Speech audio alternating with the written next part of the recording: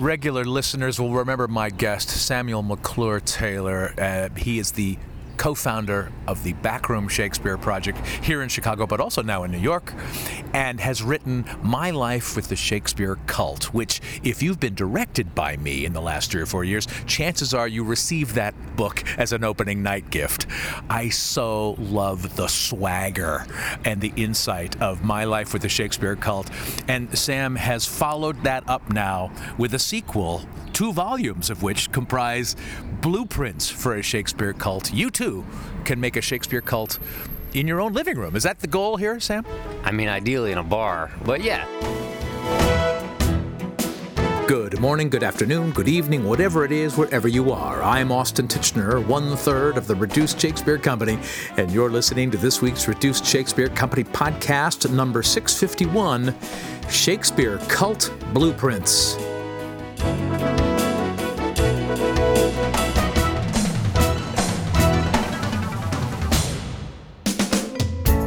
Samuel Taylor is one of the founders of the Back Room Shakespeare Project, the author of My Life with the Shakespeare Cult, and now the 2-volume follow-up, Blueprints for a Shakespeare Cult, which sets out to explain how you too can embrace and replicate the work of the Back Room Shakespeare Project in your own city or country. You can reserve your very own copy of Blueprints for a Shakespeare Cult right now by going to Kickstarter.com and searching for Blueprints for a Shakespeare Cult. You'll be reserving your very own copy, and you'll be ensuring that Sam's Kickstarter campaign gets funded. But if you need a little more persuasion, continue listening as Sam and I discuss the Back Room Shakespeare Project's origins and what he hopes his new book will accomplish. One of the things that I believe is that in order to tear down all the modern crap that has accumulated around Shakespeare and build something more interesting, really you only need a blueprint and a hammer. The book is the blueprint and your heart is the hammer.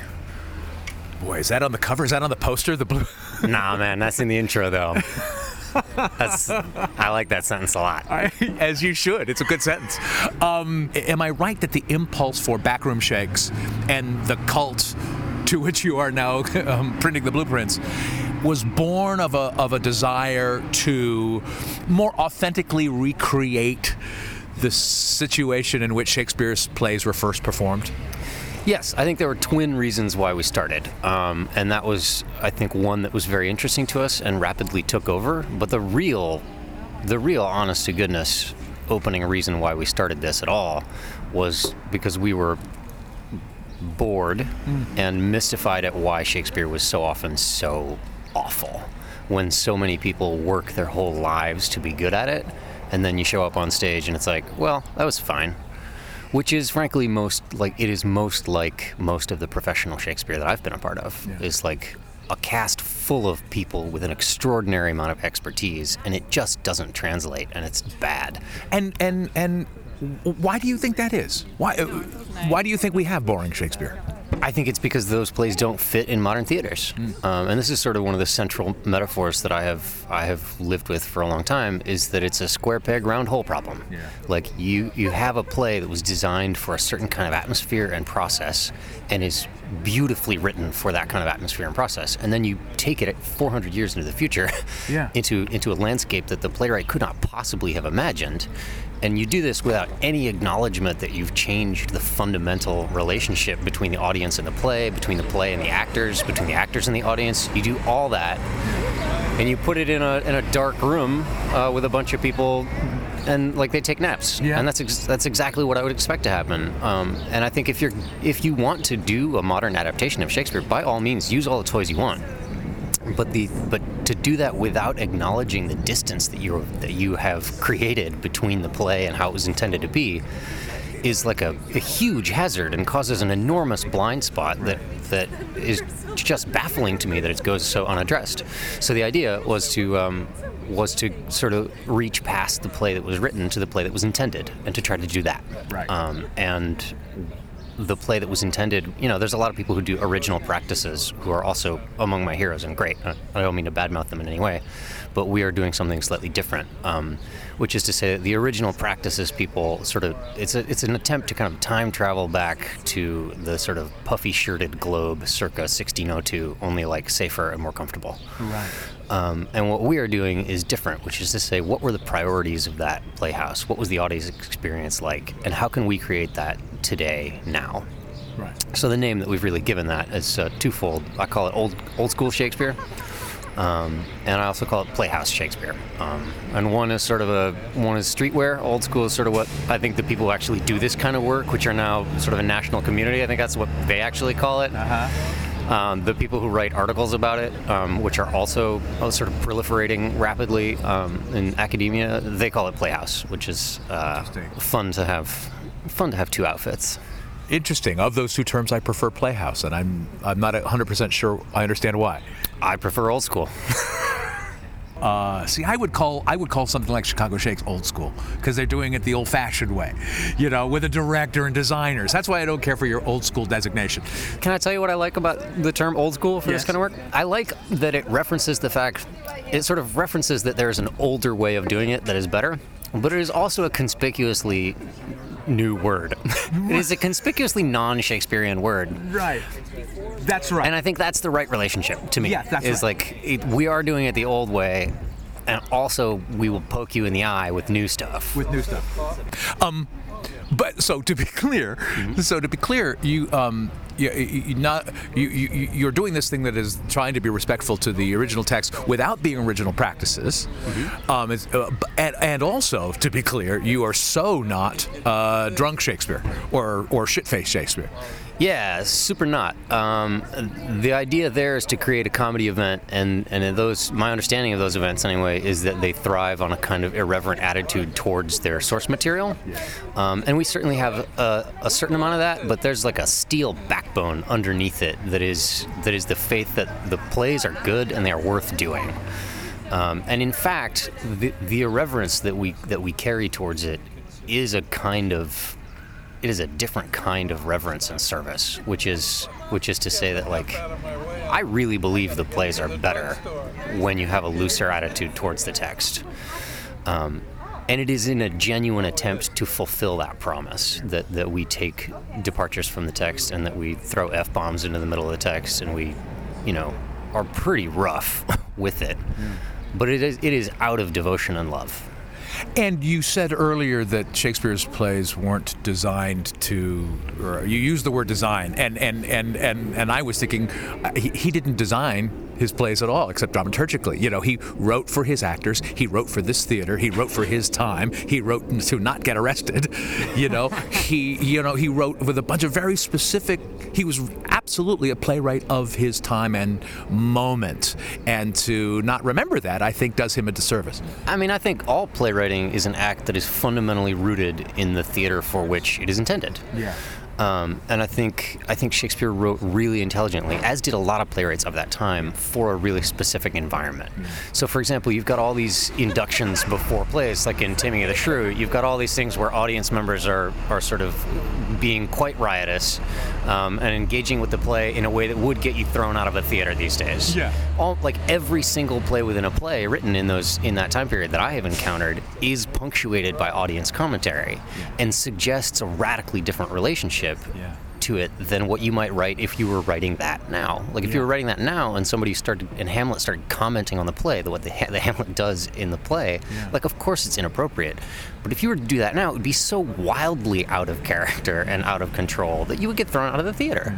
And they don't. And I think that, so sort of understanding that, so yes, Shakespeare did not design his plays in that sense at all, in that there was no concept or direction. There was no rehearsal process to say, like, oh, can you come downstage left and weep right now while there's another beautiful image behind you happening. It's like that kind of stuff just did not happen. Yeah, right. But architecturally, the dramaturgy of the plays was constructed very carefully and very intentionally around a specific kind of process. And it turns out that process is a lot easier and more fun. And it winds up producing a lot of the time better Shakespeare than what you get when you've got lifelong experts for 5 weeks in a room in rehearsals and then a week and a half of tech and a years-long design process. It's like, it turns out just a whole lot of that effort is garbage and wasted. The other thing I love about Shakespeare was writing for a specific company of actors, writing to their strengths, putting into the text reference to their physical descriptions, their physical attributes, which 400 years later now we have to justify. Helena's height or whatever it is in Midsummer. And you're doing, and I think what I love about that is that, for the Reduced Shakespeare Company, that's what I do. It's like, oh, I know Dominic's going to be in this show. He's 6'3". He can play Abraham Lincoln. That's a no-brainer. And it's what you guys do, because your company, your casts change. And what it shows is the primacy, the importance of the actor to the event, and how the actor changes the event. Yeah, that's the most fundamental difference between sort of conventional modern Shakespeare and old school Shakespeare, is that in the old school way, the actor is the primary negotiator between the play and the audience. Right. And these days, the actor is the last one to the table. Yeah. You get hired after all the important decisions that were made, Yeah. And you slot into a very specific kind of idea about how the play is going to go. So we've tried to, that's one of the ways in which we're reaching back to the original sort of blueprint, is what is the relationship between the actor and the play? And the actor's owned the plays. So that's one of the things that we do, and one of the things that I talk about, the process of, and how that works specifically when the rubber hits the road in the book, Blueprints for a Shakespeare Cult, is how to have the actors be totally in control of their own text. So if you want to make changes, do it. There's a way to do that causes good chaos, and there's a way to do that causes unhelpful chaos. And we've spent almost a decade now learning the difference between the two. And so the idea was to write down all those kinds of pieces of advice so that you could get better at this faster than I did.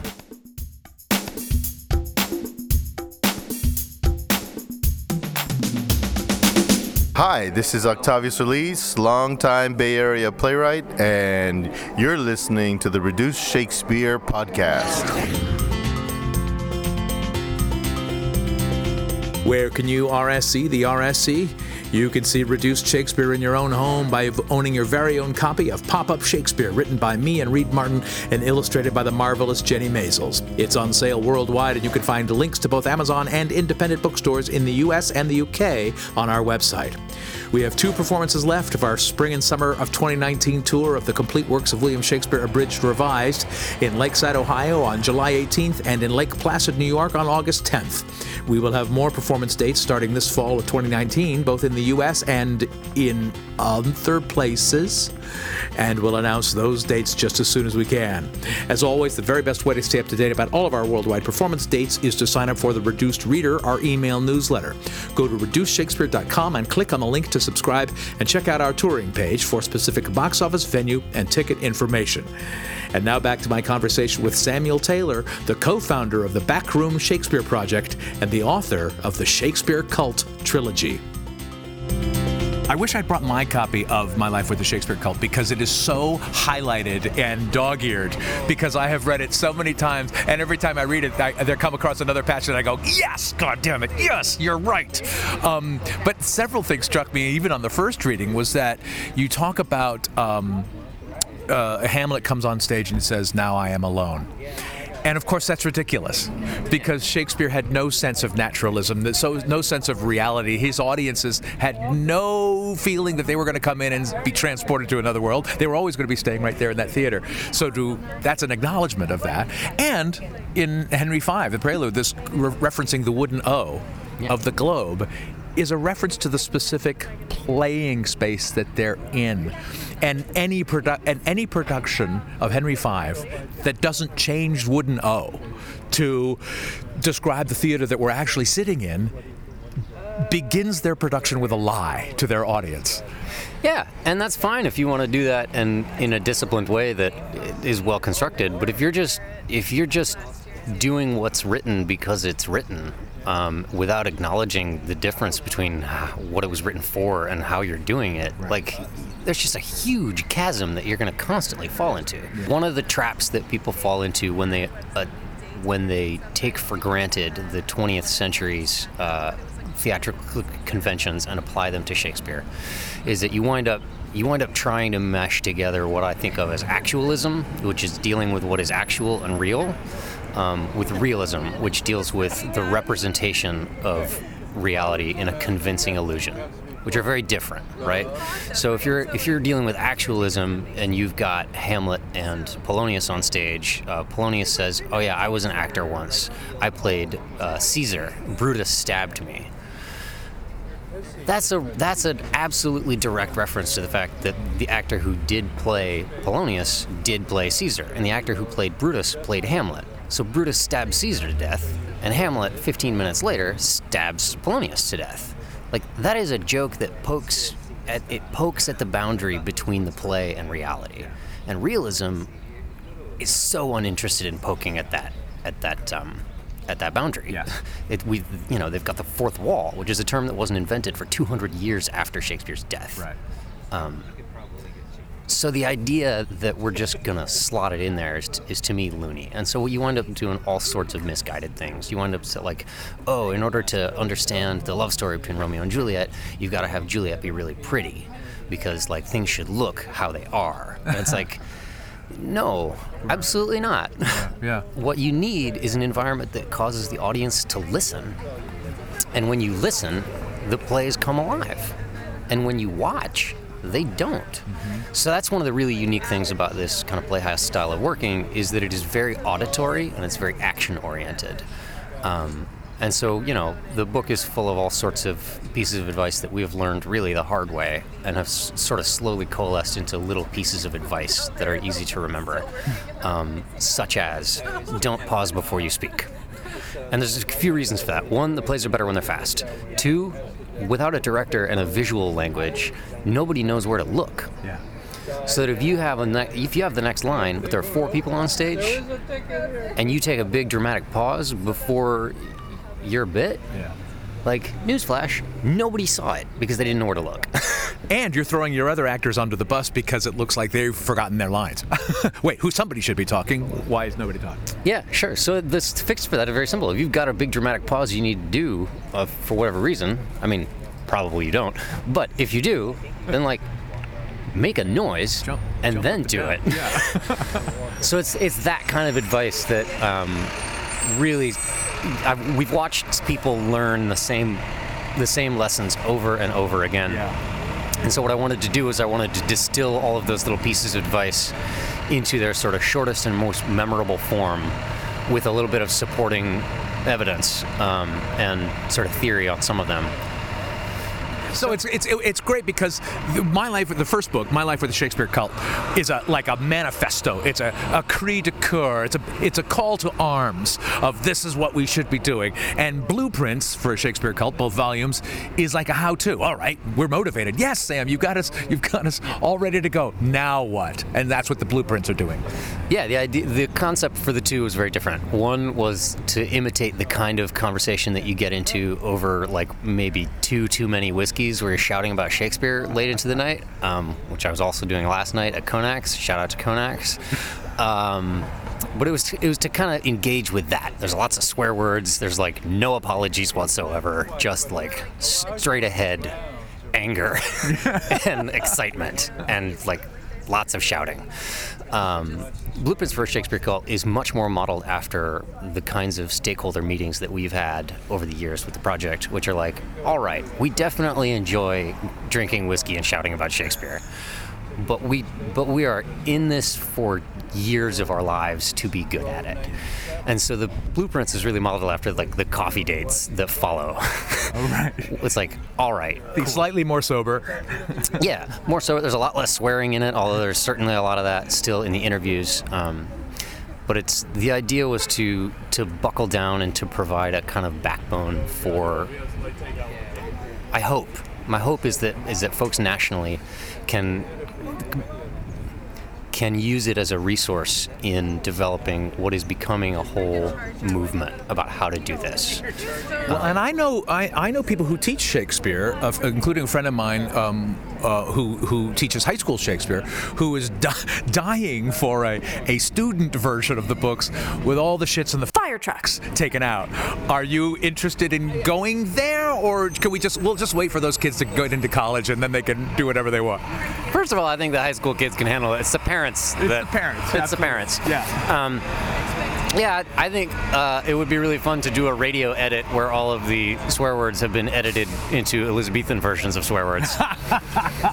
Because, it's not like the Elizabethans didn't swear. They just had colorful words like scut and clotpole.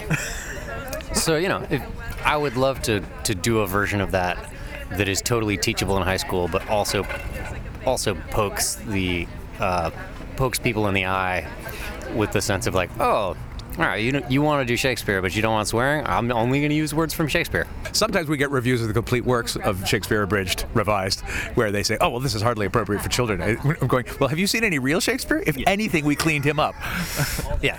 And that's part of the fun of it is discovering that, we've been putting Shakespeare in these very conservative churches.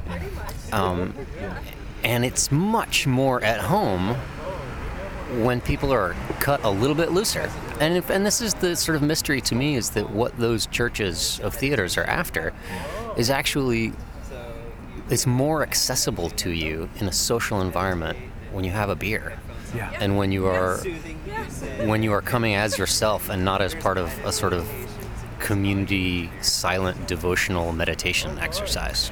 And, your shows, I've been to a couple of them, and I've been in one. I was in a production of Merchant of Venice, playing the Duke and the Prince of Aragon. And my daughter came to that. She was 13 or 14 at the time. And Caitlin Costello, I've talked about her on the podcast before, was like Lucille Ball playing Portia. She was so winning and comic and completely transformed that character for me. And I'm so glad that production was my young teenage daughter's first introduction to The Merchant of Venice, because it was absolutely a legit introduction to not only the play, but the way the play can be read and seen. One of the things that people all over the country doing this kind of work regularly hear from patrons is that was the first time I understood that play. And this is a thing that I think outsiders find really difficult to believe or hard to understand. That it's actually much easier to understand the play when it's done more loose and rough, when the actors are in a direct relationship with the audience, and when they can see when you're tracking something or not, and when they can change when they know you're not tracking it. Yeah. So, for example, one of my favorite moments of that was Matthew Sherbach was playing Touchstone in As You Like It. And he's got this joke about, I remember when I was a lover, I used to do all these crazy things. And he's got all these sort of references that are totally out of date. He says, yes, I remember the kissing of my battler. I'm just like, the hell is a battler? And so I would have changed that to something a little more like a modern equivalent. But what Matthew did, which was so much more brilliant, was he just footnoted his own jokes live. Oh. So he said I remember the kissing of my battler, which is like a thing that you hit rugs with to clean them, which struck exactly the right tone for Touchstone, that is both friendly and relatable and also a little shitty and arch.